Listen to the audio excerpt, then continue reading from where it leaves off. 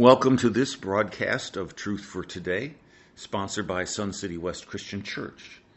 I'm your host, Kai Repsholt, and we'll be doing part 33 of our study in the book of Acts today. And I subtitle the book, The Spreading of the Gospel, because that's primarily what the book of Acts is about, the spreading of the gospel in the early stages of the Christian church. We will be starting in Acts 27, but for the benefit of those who didn't listen to our broadcast last week, let me just briefly summarize where we are in the story of Acts. Paul has been in house arrest in Caesarea for 2 years, thereabouts.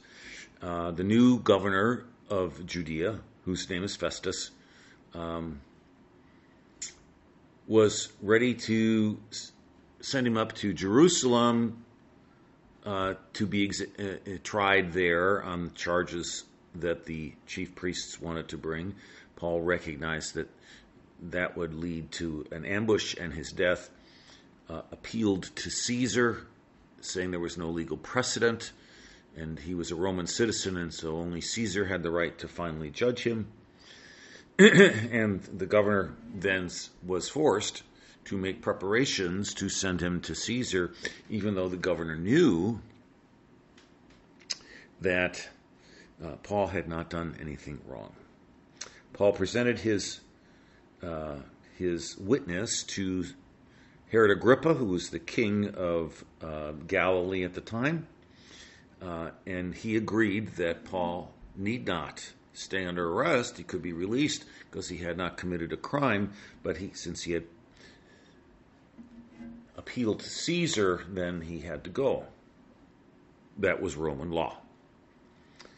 So that's where we are when we begin chapter 27 of the book of Acts. When it was decided that we should sail for Italy, they proceeded to deliver Paul and some other prisoners to a centurion of the Augustan cohort named Julius. And embarking in an Adramyttian ship, which was about to sail to the regions along the coast of Asia, we put out to sea, accompanied by Aristarchus, a Macedonian of Thessalonica. The next day we put in at Sidon, and Julius treated Paul with consideration and allowed him to go to his friends and receive care. From there we put out to sea and sailed under the shelter of Cyprus because the winds were contrary. When we had sailed through the sea along the coast of Cilicia and Pamphylia, we landed at Myra in Lycia. There the centurion found an Alexandrian ship sailing for Italy, and he put us aboard it. When we had sailed slowly for a good many days and with difficulty had arrived off Cnidus, since the wind did not permit us to go farther, we sailed under the shelter of Crete off Salome. And with difficulty sailing past it, we came to a place called Fair Havens, near which was the city of Lasea. When considerable time had passed, and the voyage was now dangerous, since even the fast was already over, Paul began to admonish them and said to them, "Men, I perceive that the voyage will certainly be with damage and great loss, not only of the cargo and the ship, but also our lives." But the centurion was more persuaded by the pilot and the captain of the ship than by what was being said by Paul. Because the harbor was not suitable for wintering, the majority reached a decision to put out to sea from there, if somehow they could reach Phoenix, a harbor of Crete, facing southwest and northwest, and spend the winter there. When a moderate south wind came up, supposing that they had attained their purpose, they weighed anchor and began sailing along Crete close inshore. Luke begins the chapter by saying some time passes. He doesn't tell us how much time. Could have been a month, could have been 6 months, could have been a year, could have been a week. Don't know. But at the end of that period of time, Paul and other prisoners who are bound for Italy are put under the charge of a centurion whose name was Julius, and he was a member of the Augustan cohort. Now, I want to give you an understanding of the importance that was placed on the governor, on Paul, that he would turn him over to a centurion from the Augustan cohort. The cohort is a Roman military unit, and it comprised of about 560 men, plus their officers. And there are 6 cohorts in a Roman legion, and they're usually numbered, identified by number. So if this was the 4th legion and it was the 3rd cohort, it would be numbered the 3rd of the 4th. However, if a cohort in one of the legions performed to a very exceptional level, both by bravery and by effectiveness, that cohort would be given a name, and it would be considered an elite unit. So the fact that the centurion was a member of the Augustan cohort meant that he was a member of an elite unit. He had a significant military reputation. And on top of that, based on his name, Julius, we know that he was of the clan of the Julii, the same clan or family that Gaius Julius Caesar was a member, or had been a member. So the man who we call Julius Caesar, his full name was Gaius Julius Caesar. Most Romans had 3 names. Their personal name. So in the case of Caesar, his personal name was Gaius.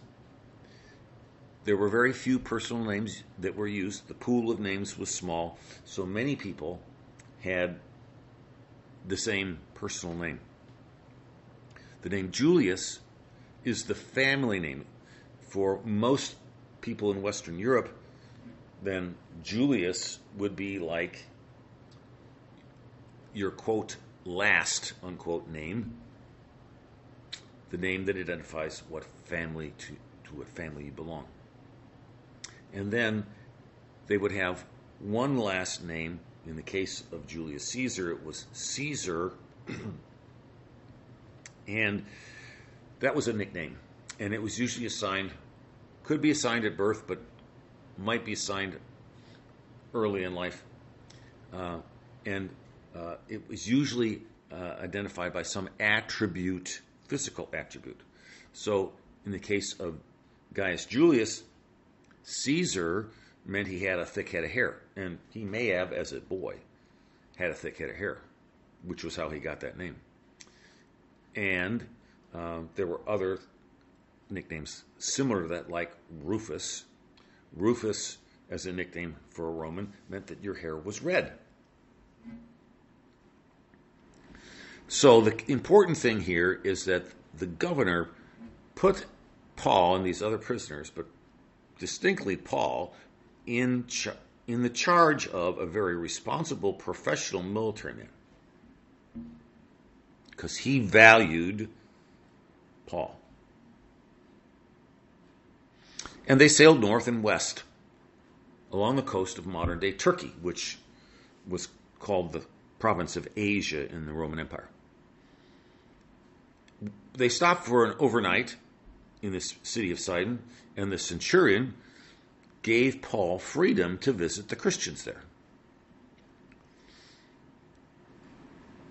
The centurion respected Paul. He understood that Paul was not guilty of any crimes, that he was a political prisoner. And so he had no fear of Paul fleeing.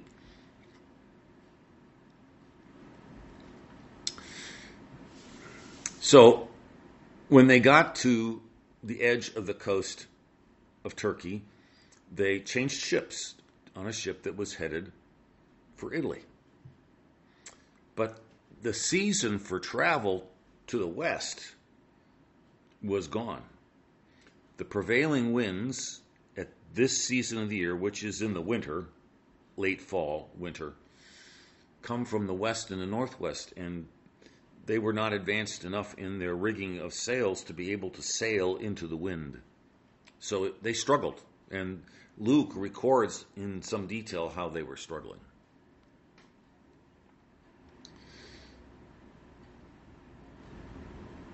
So they are on the south coast of the island of Crete, looking for a safe harbor for the winter until the winds will become favorable again, generally speaking, and then they can make their way all the way to Italy. Paul provides a prophetic warning. He warns that the cargo will be lost. He warns that the ship will be lost, and he fears that everybody's lives will be lost if they continue on their voyage and don't stop for the winter. But no one listens to him. The majority decided to press on because they got a south wind. They didn't know how it was going to last, but they got a south wind, and they thought they could make it to their final wintering port in the far western part of the island of Crete. So they went for it. And Paul continues his account in verse 14, or at least Luke does. But before very long, there rushed down from the island a violent wind called the Eurakilo. And when the ship was caught in it and could not face the wind, we gave way to it and let ourselves be driven along. Running under the shelter of a small island called Claudia, we were scarcely able to get the ship's boat under control. After they had hoisted up, they used supporting cables in undergirding the ship, and fearing that they might run aground on the shallows of Syrtis, they let down the sea anchor, and in that way let themselves be driven along by the wind. The next day, as we were being violently storm-tossed, they began to jettison the cargo. And on the third day, they threw the ship's tackle overboard with their own hands. Since neither sun nor stars appeared for many days, and no small storm was assailing us, from then on all hope of our being saved was gradually abandoned. When they had gone a long time without food, then Paul stood up in their midst and said, "Men, you ought to have followed my advice, and not to have set sail from Crete and incurred this damage and loss. Yet now I urge you to keep up your courage, for there will be no loss of life among you, but only the ship. For this very night, an angel of the God to whom I belong and whom I serve stood before me, saying, 'Do not be afraid, Paul. You must stand before Caesar. And behold, God has granted you all those who are sailing with you. Therefore keep up your courage, men, for I believe God, that it will turn out exactly as I have been told. But we must run aground on a certain island.' But when the 14th night came, as we were being driven about in the Adriatic Sea about midnight, the sailors began to surmise that if they were approaching some land. They took soundings and found it to be 20 fathoms, and a little farther on they took another sounding and found it to be 15 fathoms. Fearing that we might run aground somewhere on the rocks, they cast 4 anchors from the stern and wished for daybreak. But as the sailors were trying to escape from the ship, and had let down the ship's boat into the sea on the pretense of intending to lay out anchors from the bow, Paul said to the centurion and to the soldiers, 'Unless these men remain in the ship, you yourselves cannot be saved.' Then the soldiers cut away the ropes and the ship's boat and let it fall away. Until the day was about to dawn, Paul was encouraging them all to take some food, saying, 'Today is the 14th day you have been constantly watching and going without eating, having taken nothing.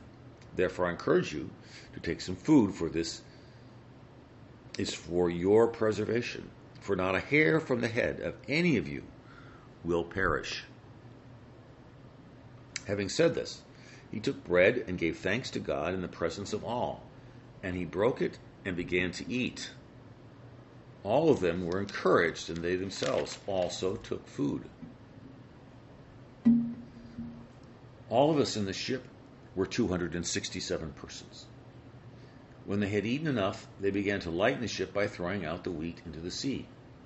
When day came, they could not recognize the land, but they did observe a bay with a beach, and they resolved to drive the ship onto it, if they could.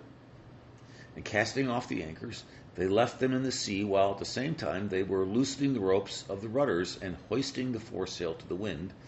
They were heading for the beach. But striking a reef, where two seas met, they ran the vessel aground, and the prow struck fast, and remained immovable. But the stern began to be broken up by the force of the waves. The soldiers' plan was to kill the prisoners, so that none of them could swim away and escape. But the centurion, wanting to bring Paul safely through, kept them from their intention, and commanded that those who could swim should jump overboard first and get to land, and the rest should follow, some on planks and some on various other things from the ship. And so it happened that they all were brought safely to land. So, in this portion, we see that Paul's initial prophecy comes to fulfillment. It's important for us as believers to not always accept the majority point of view. Paul was a prophet, and he was given special insight by God. And even though he was only one person, they should have listened to him. But they were not all believers, and so they listened to their own earthly counsel, which, in the normal course of events, would have been sufficient. But in this case, they should have listened to Paul. Paul, however, does not hold it against them. Just as Paul predicted, the cargo and equipment went overboard. They were working so hard and the seas were so rough, they were unable to eat, and they were driven before the wind, unable to navigate because they did not know where they were, because they couldn't see the sun or the stars. Now, Paul says to the people, he doesn't say, "I told you so." Okay? Close, but he doesn't say, "I told you so." What he does is he offers them hope, because he has received hope himself. And the source of his hope is God. God sent an angel messenger. The angel told him that the ship would be lost, but everyone would survive, because God intended Paul to be in Rome and testify to Caesar. And because the other 266 people on the ship were with Paul, God had provided for them to be alive through this tragic shipwreck as well. So he encourages them and tells them about the visit, promises that no one will die. Now the sailors try to escape. They obviously didn't believe Paul. And Paul warns the centurion. And the centurion stops the seamen from escaping, because the centurion has learned to believe Paul. Fool me once, shame on me. Fool me twice, or fool me once, shame on you. Fool me twice, shame on me. There was going to be no shame on the centurion for being fooled twice. Sure enough, the next morning the ship runs aground close to a bay on an unidentified island. The ship begins to break up, and the standard procedure, which the soldiers are planning to follow, is if there's a threat that there's a good probability that a prisoner will escape, since if a prisoner escapes while in your custody, your life is forfeit, then the default is, if it looks like there could be some prisoners escaping, then the soldiers will kill all the prisoners so as not to be having their own lives forfeit. But again, the centurion wants to preserve Paul's life, so he orders them not to follow the standard procedure, and he gives advice, and it's good advice on how to abandon the ship, and everybody makes it to shore just as the angel promised.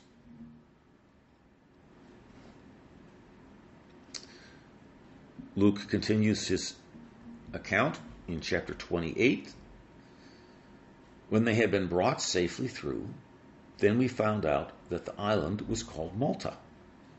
The natives showed us extraordinary kindness, for because of the rain that had set in and because of the cold, they kindled a fire and received us all.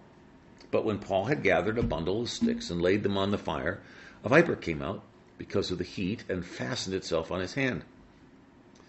When the natives saw the creature hanging from his hand, they began saying to one another, "Undoubtedly, this man is a murderer, and though he has been saved from the sea, justice has not allowed him to live." However, he shook the creature off into the fire and suffered no harm. But they were expecting that he was about to swell up or suddenly fall down dead. But after they had waited a long time and had seen nothing unusual happen to him, they changed their minds and began to say that he was a god. Now, in the neighborhood of that place were lands belonging to the leading man of the island named Publius, who welcomed us and entertained us courteously 3 days. And it happened that the father of Publius was lying in bed afflicted with recurrent fever and dysentery. And Paul went in to see him, and after he had prayed, he laid his hands on him and healed him. After this had happened, the rest of the people on the island who had diseases were coming to him and getting cured. They also honored us with many marks of respect. And when we were setting sail, they supplied us with all that we needed. So the island is Malta. Turns out that Malta is about 500 miles from their starting point off the island of Crete. That's a long way to go in a storm. Paul was bitten by a viper, which is a highly poisonous snake, which all the local people recognize. So they were expecting him to die. They also came to the common conclusion that because this bad thing had happened to Paul, that he must be an evil man. That is not God's scriptural point of view, and if you want a detailed discussion of that, you can find that in the book of Job. Paul is unaffected by the snake bite, and so the people begin to think of him as a god. Now, this has happened to Paul before, and in those cases, he testifies very strongly that he is not a god, that he is in fact a human. We don't hear of that here. Perhaps they didn't make any outward expression of their belief that he was a god. The leading man of the island, Publius, provides hospitality to, the scripture says, to us. Most probably that would include Paul, Luke, Aristarchus, who was a Christian from Thessalonica who was traveling with him, and the centurion Julius. Paul discovers that Publius' father is seriously ill and dying. And Paul prays for him, and God heals Publius' father through Paul. And the people of the island hear about this, and they bring all their sick on the island to Paul, and these sick people are all healed. As a result, the people of the island are so grateful for the blessings that they have received because of the presence of Paul that they've been showing great respect and thankfulness. And when it was springtime and the favorable winds became normal, they supplied the needs of the entire 267 people. That would have meant that everything that they had lost in the shipwreck that they needed was replaced by the people of the island. Additionally, the people of the island provided sufficient funds to hire a ship to take them on to Italy.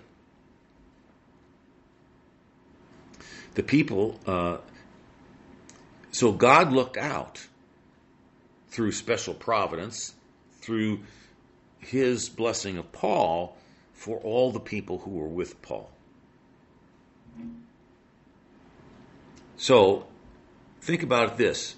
If you are a Christian and are following the Lord, recognize that if you are being obedient to God and following Him, that in God's desire to bless you and to allow whatever it is He wants to accomplish through you to happen, that it is quite possible that, like with Paul, He will extend His providential care to the people immediately surrounding you, and they will derive a blessing because God is blessing you.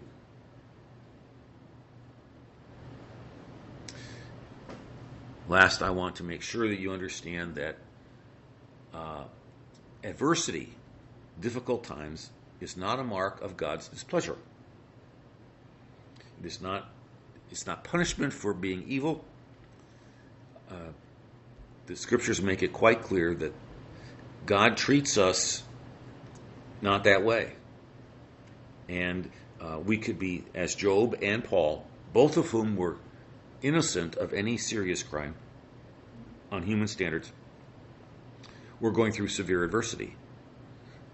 Not because they'd done something evil, but because God had a purpose for them to go through that adversity. And in this case, in Paul's case, it was for the extension of the gospel to the people of Malta, who many, I'm sure, having had been cured or had their family members cured of diseases, Paul shared the power and the gospel with them. And I would say that a good number of them would have become Christians as a result of Paul's ministry. And Paul had to endure that hardship in order to get to Malta, in order for God to use him to bring the people of Malta to Himself. And that's the end of our lesson for today. That's not the end of the live portion of this meeting. There is another 30 minutes where we discuss what's in the lesson, answer and ask questions. And if you are living in the area of Phoenix, Arizona, or are visiting and would like to participate in the live portion of this meeting, where we make the discussions and ask and answer questions, feel free to join us at Sun City West Christian Church at 9:30 on Sunday morning in Sun City West, Arizona. God bless you all.